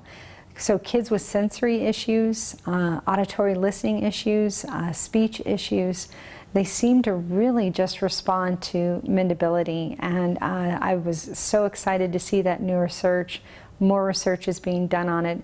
And the beautiful part about Mendability is it's something parents can do on their own, administer with their child, and be connected to their kid as partners in the autism journey. Don't forget in any therapy or medical intervention to work with your physician and to do proper testing to know what your child needs and what treatments to pursue under a physician's care. So there's so many new things. I could go on for hours about new treatments and excitement, but there's the top ones that just have me so geeked here. But that's another Talk of Fact. Thanks for joining me, and we'll see you next time and on Real Journey, Real Questions and Answers to help your autism journey.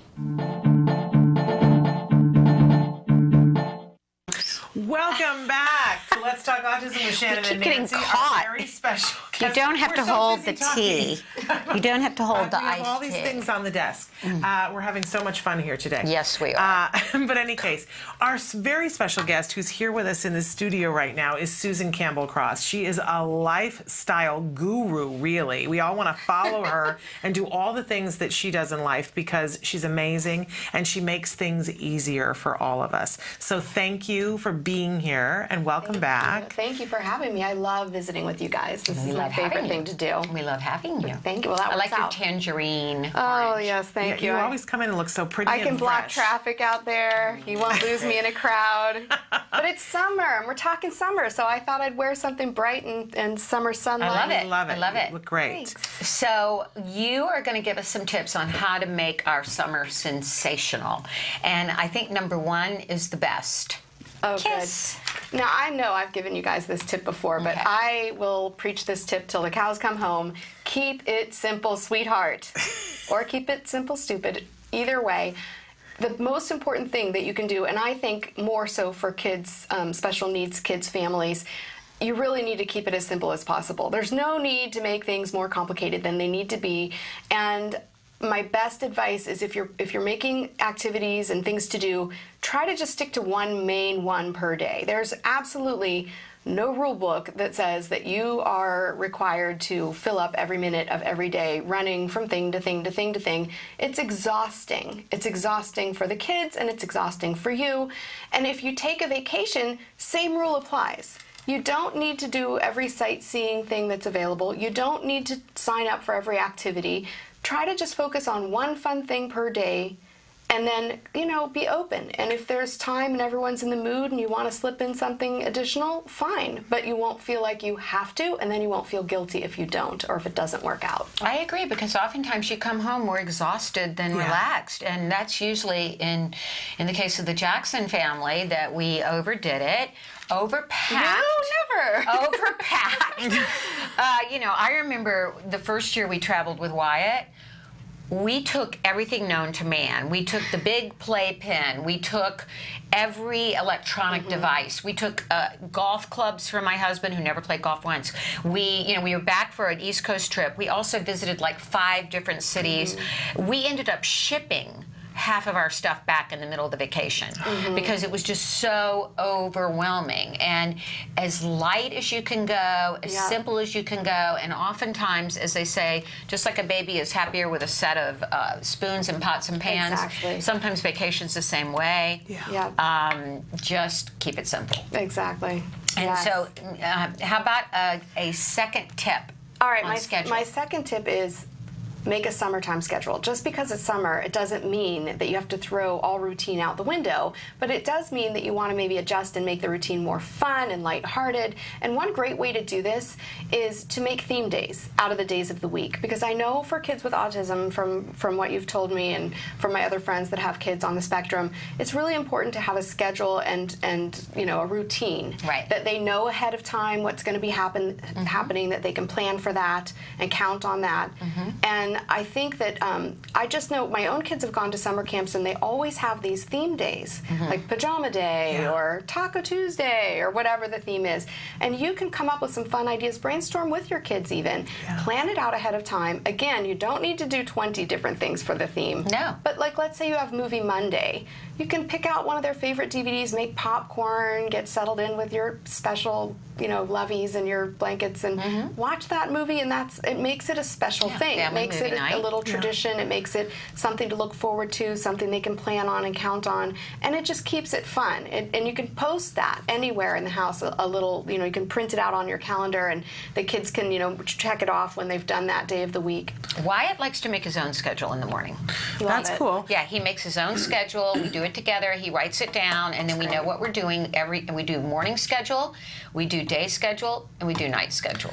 And we also last week we made a template for a summer schedule that you can fill things in, and they come in different colors. Great. And so people can download that on our Facebook. We put it up last week, and they can customize it and come up with summer goals and everything, and do exactly that. Yeah, it can be a lot of fun. Yeah. Watermelon Wednesday, and a schedule for dinners. If mom's gonna have a schedule for dinners, we do.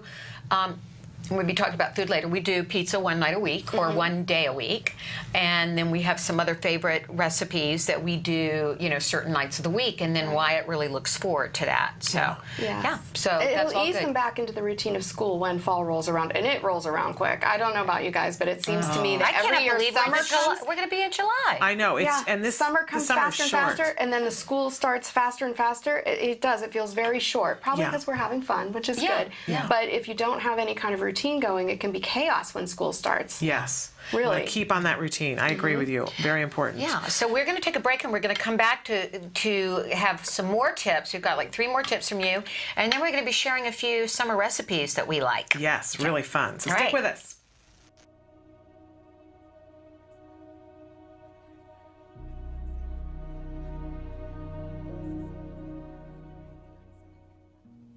Hello, activists.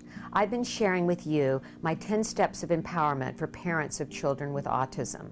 Now I'd like to share with you something that I read when my spirits get down from time to time. It's called Anyway.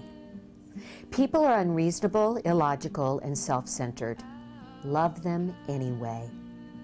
If you do good, people will accuse you of selfish, ulterior motives. Do good anyway. If you are successful, you will win false and true enemies. Succeed anyway. The good you do will be forgotten tomorrow. Do good anyway. Honesty and frankness make you vulnerable. Be honest and frank anyway. When you spend years building, it may be destroyed overnight. Build anyway. People really need help, but may attack you if you help them. Help people anyway. Give the world the best you've got, and you'll get kicked in the teeth. Give the world the best you've got anyway. That's not from some self-help guru. That's from a sign hanging on the wall of the children's home in Calcutta, where Mother Teresa ministered to the poorest of the poor. I'd like to say that the world of autism can be a very challenging and daunting one. But do the best you can to live in it and love in it to the fullest. Live it anyway. Welcome back. We're ready this time. We are. I can't hear our director today we have technical glitches. So when we come back and I've got my iced tea and I'm down here or I'm fixing my hair, that's what's going on. So we're all among friends, so my dear friends, I'm so happy to be with you today. And Susan Campbell-Cross, our lifestyle expert, is here to share tips for summer. And we've already got KISS, keep it simple, however you want to say that last one. Make a summertime schedule, and let's keep going. Well, my third tip is, to me, a no-brainer. We take a ton of pictures in my family, as you know, and I love posting pictures everywhere and sharing them with family. But if you can get your kids involved in capturing memories, that's such a fun activity for them to do, and it's a way for them to look back over the summer throughout the next school year even, and have fun talking and remembering all the fun things that you did, and even coming up with some ideas for the following summer. So if they can take pictures, you can take pictures. using your phone, get a disposable camera. They still make them. Yeah. Polaroids are a lot of Right. fun. But just capture those memories. So whatever you're doing, your activity that day, your theme, can be at home, backyard fun, filling up crazy little, water slides, slip and slides. Just make sure you snap some photos of everything that you do. Now, Wyatt doesn't know how to use an iPhone camera yet, does Jim? And he loves the old-fashioned kind of camera too. In fact, it's one of my favorite distractors when we're someplace and I don't have something for him to do and I need to talk to somebody. I give him the camera and say, you take pictures. We already have one coffee table book that's just pictures that he took. Really? They have the most interesting view. You get to see things through their eyes. Exactly. And what we did at first was gave him one of the old cameras that I had dropped, and so it doesn't completely, cover the lens when it shuts off. So if he drops it again, it's not the end of my world. But he plays. I'm putting on my list for Wyatt's therapy program to teach him how to use my iPhone camera, because what he loves to do is go through my photo gallery. And he loves to go through that. So now we can do pictures that he takes. Now you go above and beyond with this right here. This is talk about impressive. You know what? Tell us what you do. Impressive. It's not impressive It looks at all. more than impressive. Okay, Tell us what you do. I will do more than tell you. I will show you. My family, whenever we take a vacation or a trip or do something really fun, I take a ton of pictures. My kids take a ton of pictures. We can upload them all into one folder. You can put that into your iPhotos, and you don't even have to do anything. You can actually have it autofill. You can create projects like this, these are photo books, but you can also make slideshows, and the kids can pick out whatever their favorite songs are, whatever songs came up when they were looking at these pictures. It's really a fun and creative thing you can do. You can make calendars that you can give out at Christmas time. So you literally created these. Yes. And you have places you went along the way, as well as pictures of yourself at all of these places. Yes, I have some great And so you pictures did of this. my Which kids. program is this on the computer? It's just on iPhoto. This one became our Christmas card. Wonderful. Isn't that gorgeous? Yeah, there's you and Tamara. So much fun. Exactly. Aaron, who's a big Active Day supporter on your road trip. Yes. That you did. So much fun. I mean, you have lots of these. I do. I make one of these for every trip, and honestly, you don't even have to do it for a trip. You could make one per month. You could, depending on how many pictures you take, you could really make one every week if you wanted. They make all sizes. You can do little paperback ones. They're very inexpensive. If you're really crunched for time, you could do as I'd probably do it as just, I would send my photos from my iPhone to my computer. I'd print them out and put them in a little paper thing. You know what? That was my next tip, actually, is get creative with what you do with the photos. So once you have all your photos, you don't have to do anything high tech. If you're really not into high tech, or your kids don't really want to work on the computer, you can print them out really easily, and then just have at it with a glue stick and some scissors. You can create collages. You can also scrapbooking. Yes, it's you can repurpose your old magazines. And you can actually. This is my favorite, since I am a writer, as you know.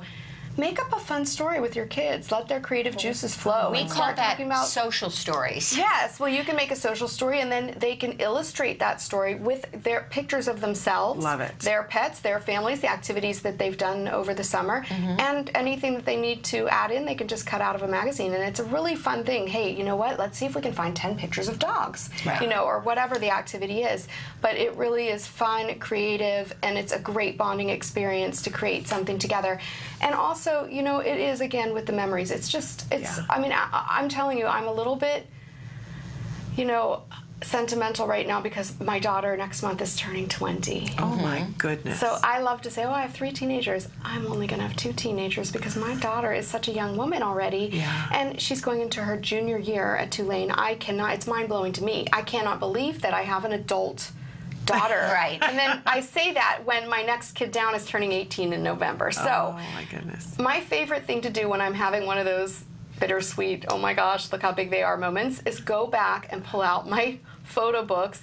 And if I'd left them all on the memory sticks in the cameras, or if I'd never bothered to print them out or anything, I wouldn't have anything to look at. And it really does make me feel better to know that I can go back and I can see how far they've come too, which is another amazing thing. When you capture the moments and the memories as they happen, years to come, you can really see what a difference, and that's true for video as well. So if you are handy with video, I think that you said that you've made montage video things for the holidays. You can make them anytime. You really don't have to wait for the holidays. And it's a great activity for a rainy day, too. Because, I mean, lucky us to live in Los Angeles, but there are people who are, in the middle of rainstorms as we speak, and they're sitting there bored and, oh my gosh, what am I going to do to fill up this day?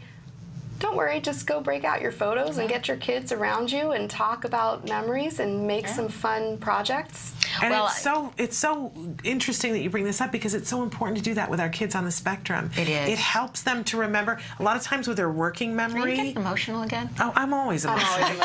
It helps them for their working memory to be able to say, this is what we did last summer. Yes, to be it able does. to episodic memory is very, very useful. And can I point out that it helps them for upcoming trips? Yes.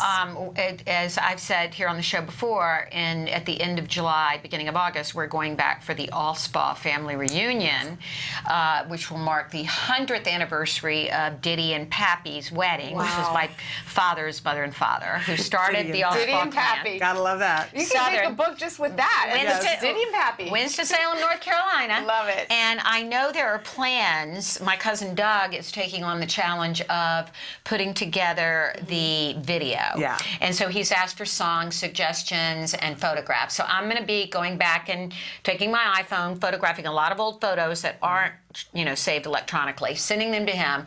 He wants some great song suggestions, so I've already got in my mind I'm going to Carolina, James Taylor, that's perfect. Shower the People You Know with love Love, that. and then I heard one on the radio today, Daughtry, I'm Coming Home. Oh, I'm gonna cry. Oh, I love it. I was crying. Yeah. I was crying listening to the song. I'm like, I've got to have that at the reunion. So it's a great way to put together a keepsake. You can do a book for an experience, and also I'm going to get Wyatt ready, because he doesn't know any of these people. He hasn't seen them since he was 2. That's so perfect, because you can actually add titles. You could make a slideshow. He can pick out music. You can put the titles with everybody's names, and he can start familiarizing himself, and he'll understand who everyone is in relation to him. Slideshow, I'm not there yet. I'm just going to show him some photos. I will help you. Yes, and I'm going to show you how to scan your photos instead of taking photos of your old photos. You can do that, but scanning will make them last longer and in better shape. Okay, I'll take all the help I can get. Okay. And then I have an idea. I'm going to do, wait a minute, I'm going to do a social story, because Wyatt doesn't like to fly anymore. So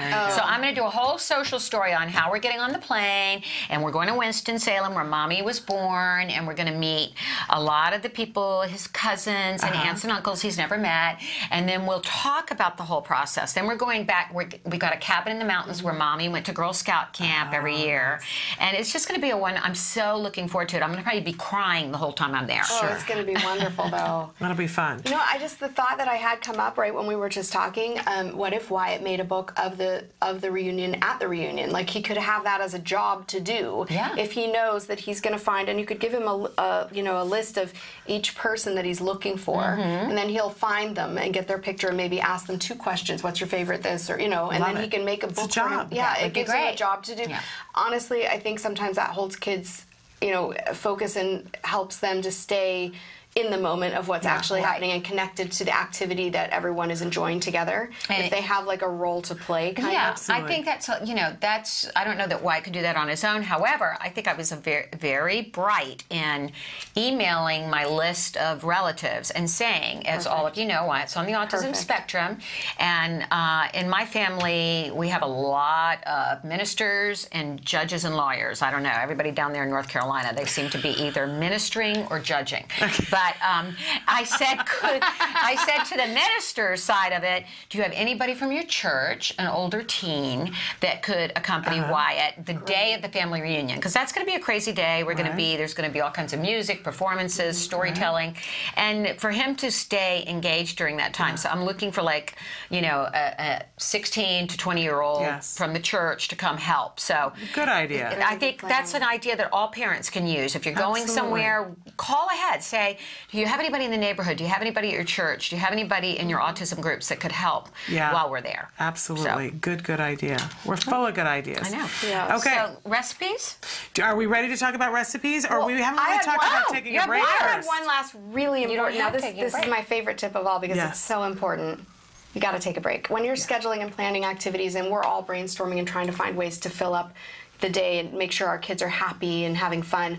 But we forget, as moms, that we also need to have time. And in the summer, it's next to impossible, because those hours when kids are at school, we really count on that as to get our things done the things we have to do, but also anything that we want to do. But all of a sudden, there they are 24/7, and we are on call 24/7. And if you don't put it into your calendar, it's very likely that it will never happen for you. You won't get a haircut this summer. You won't, if you needed to, not just things you have to do, but really more importantly even is things that you really would like to do. Yeah. Meeting a girlfriend for lunch. You and I managed to do yesterday. Although we talked about work the whole time. Yeah, but you know what, though, we love it, so we that's talked fine. about other things too, but even just it was to a great schedule time way, to read a book. Right. Yeah. We were talking about the Denim and Diamonds fundraiser coming up. Susan got the Golden Cowgirl Award last year for all of her work for Act Today, and we were talking about some other ideas for this year's event. It's going to be epic. Yes. If you have not bought your tickets, it's going to be go epic. on the website. Yes. You do not want to miss Denim this. and Diamonds for Autism. It's better every year. It does. I mean, and I'm saying that with all sincerity. Yeah. Since I've been coming anyways,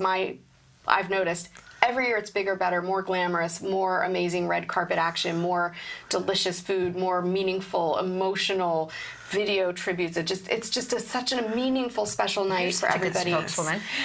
Well, it is going to be well, a great. It's true. I mean, it's easy to be that when it's true. October 19th, and we're going to be talking about it more on the show as it comes up. Looking forward to it. A lot of people that are our viewers can't go because they're all around the world, but they can watch the amazing share video and they after. can watch the video, and they can know it's going to fund care and treatment for children with autism, which is great. But we did have a nice lunch yesterday, and it's important to make dates with your girlfriends. We're having a working lunch today. We are today. But something that you just brought up that made me think that for both of us, a lot of this summer we have dads that are home with our kids while we're out running and doing whatever. And it just dawned on me that when I have been in that position, how when my husband has come home, I really like to break and just something, even 10 minutes, and then I need to be giving that to my husband. I need to be giving that to Reed as well. And I hadn't thought about that. I tend to take the break for myself because I've been working all day. Right. I come home and I want a break, but I know, need a break it's intense when you're home for 8 hours with a child on the spectrum. I can't even, I know my hat is off to you. I know it's got to be extremely, extraordinarily challenging, and I'm so in awe and full of admiration for the moms and dads that make it happen so that their kids reach the potential that they deserve to reach, and they can hold it together. And she's they seen a lot of it. deserve to take the time. Yeah, I called her yesterday. I said I've had a really, Wyatt had a very difficult morning prior to his therapist coming. It was all whining, all oppositional behavior, borderline tantrum, escalation, and I called Susan and I said, this morning has not been a good one. So start, rewind, hit delete. Drop a pin in the moment right now and move forward. And if you pull your calendar out and plan it ahead, it's more likely to happen. Yeah. Yes. Trading time off with your partner is great. Soliciting friends and family so that you can have time with your partner, also really important. And if you honestly cannot get that from the outside, put the kids to bed a little early if you can. Get up a little early. I'm a morning person, not a night person. So what I found is, if my kids are going to sleep a little bit later in the summer, I get up about a half an hour to an hour prior to when I think they're going to get up, just so I can sit in peace with my coffee and read a book if I want, and take that little bit of time so that I can start my day balanced and calm and makes ready. a huge difference. You'll be a better mom. It's not selfish. Self-care is not selfish. If I don't do my morning prayer and meditation the minute I get out of bed, it may not get done. So I do it the first thing. I set aside 15 minutes for that. Yeah, these are important things. My last big tip. We should take a short break and then come back and talk recipes. Recipes. All right, so we'll be right back after these messages. What is autism? What is autism? What is autism? What is autism? What is autism? I've been asking myself that for a very, very long time. Let me think about that one. Trying to just Jeez. Let me think. Oh man, that's a rough one. Yes. Autism is a neurological disorder that affects many of our kids in different ways. It's a learning disability that affects the cognitive functions of the brain. A lot of people have the misconception that it's a disability, and it's really not. I look at it as like a special gift. When one person thinks differently from another. It's an opportunity for everyone to learn to understand someone that's a little different than them. Autism is the ability to educate. They're given so much talent in different areas. To me, autism means a chance to be with and be around people you really care about. Autism is beautiful. It's a way of seeing the world differently. It's always unique, totally intelligent, and sometimes mysterious. Happiness that comes out of my son's hard work. It's a movement. Unpredictable. Abstract. Awesome. Love. The field I want to work in. Laughter, fun, joy. Autism is beautiful to me. I want you to remember these 3 words. There is hope.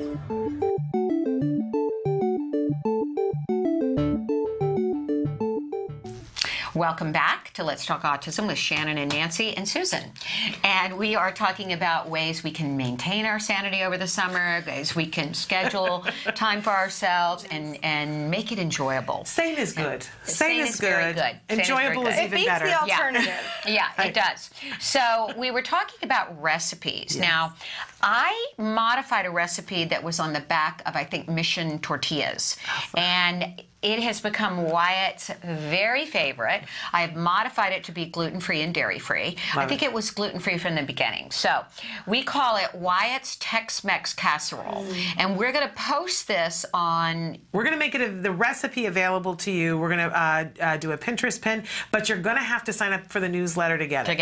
Okay. So there it is. So here's what you need. You need 1 pound of ground beef or ground turkey. Okay.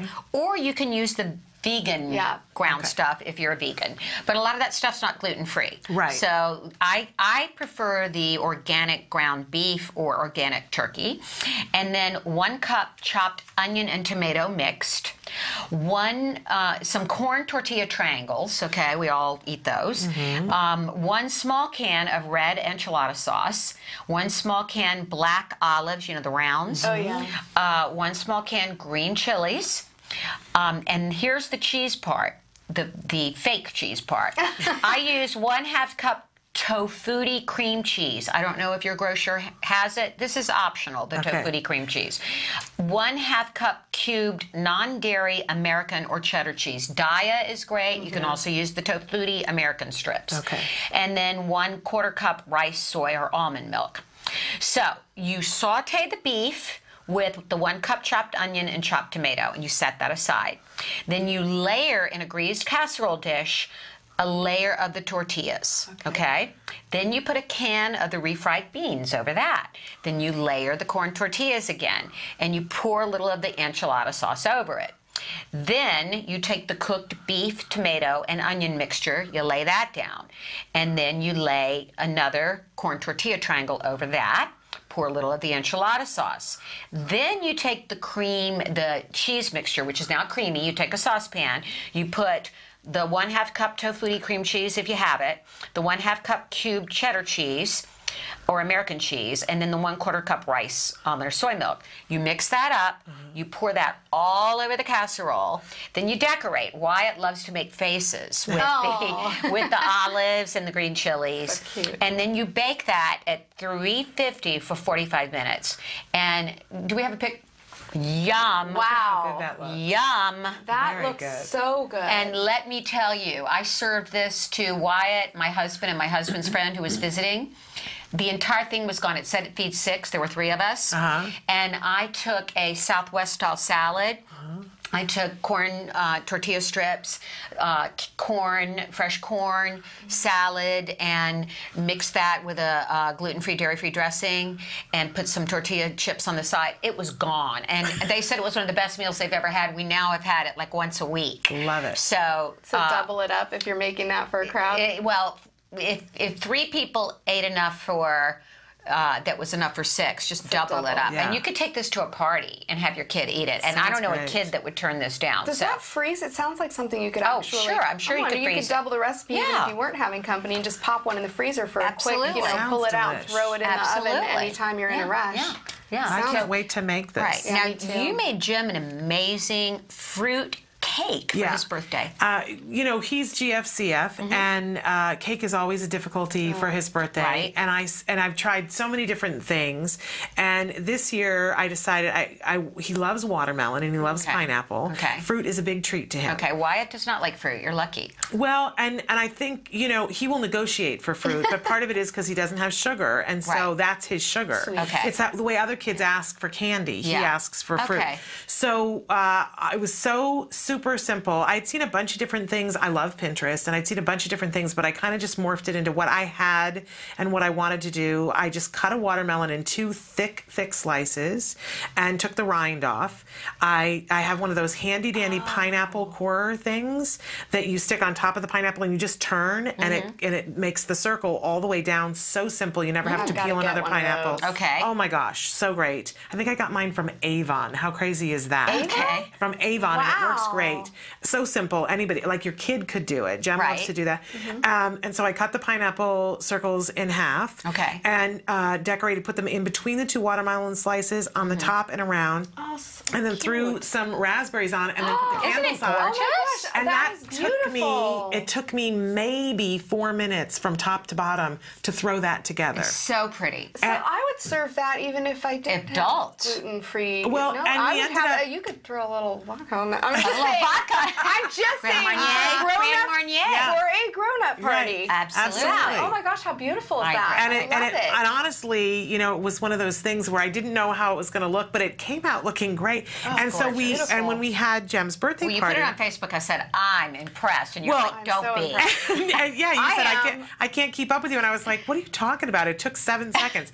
And so we made it for a party, and everybody, you know, people who aren't GFC, if they're like, give me a piece of that watermelon cake. Yeah, and they showed me there are some people who will frost it with a coconut milk icing with a little bit of sugar. I just read a recipe for making whipped cream out of. I'm gonna forward that to you. I just read a dairy-free recipe for whipped cream that involved coconut milk, and I'm not sure if they added coconut oil as well, but they added a little bit of cinnamon, a little bit of vanilla, and it actually foams into whipped cream, and they said it's better than regular whipped cream. Right, and they frosted it with it. They were showing me pictures at the party and decorating it with kiwis. And we make our pumpkin pie every Thanksgiving with coconut milk. There you go. We take the canned coconut and the coconut milk, and that's how we make our pumpkin pie. Wow, what a great idea. Yeah. It's so good for you, too. I know, I know. Yeah, very healthy So you for your had skin. some ideas, too. Mine are so easy, though. They're not really That's good. That's what we want. No, we want Well, that's not a recipe. We I want actually was thinking about this when you mentioned that Wyatt doesn't like fruit. I have a son who always hated certain fruits, and it was the texture. It wasn't it's he sensory. loves sweets. Yeah. Yeah, it's the texture. Oh, yeah, Wyatt loves sweets. And It's he's just typical. sensory. So, I mean, you know, I mean, I can only imagine. It's like 1,000 times harder when you have kids that are on the spectrum to figure out ways to get around things like that. But one thing that I found when he was little that worked really well was that we would puree fruit and pour it into these amazing popsicle molds. They have them, you can get them anywhere now, but Williams-Sonoma has a great set. I actually saw the same set at TJ Maxx recently. Okay. But you can freeze them. They have them now where they are quick freeze, so it's very fast. They don't have to wait long at all. And they can make their own. Pureed watermelon makes a really good one. Strawberries, you can blend them, put blueberries and strawberries, and you can sneak some veggies in.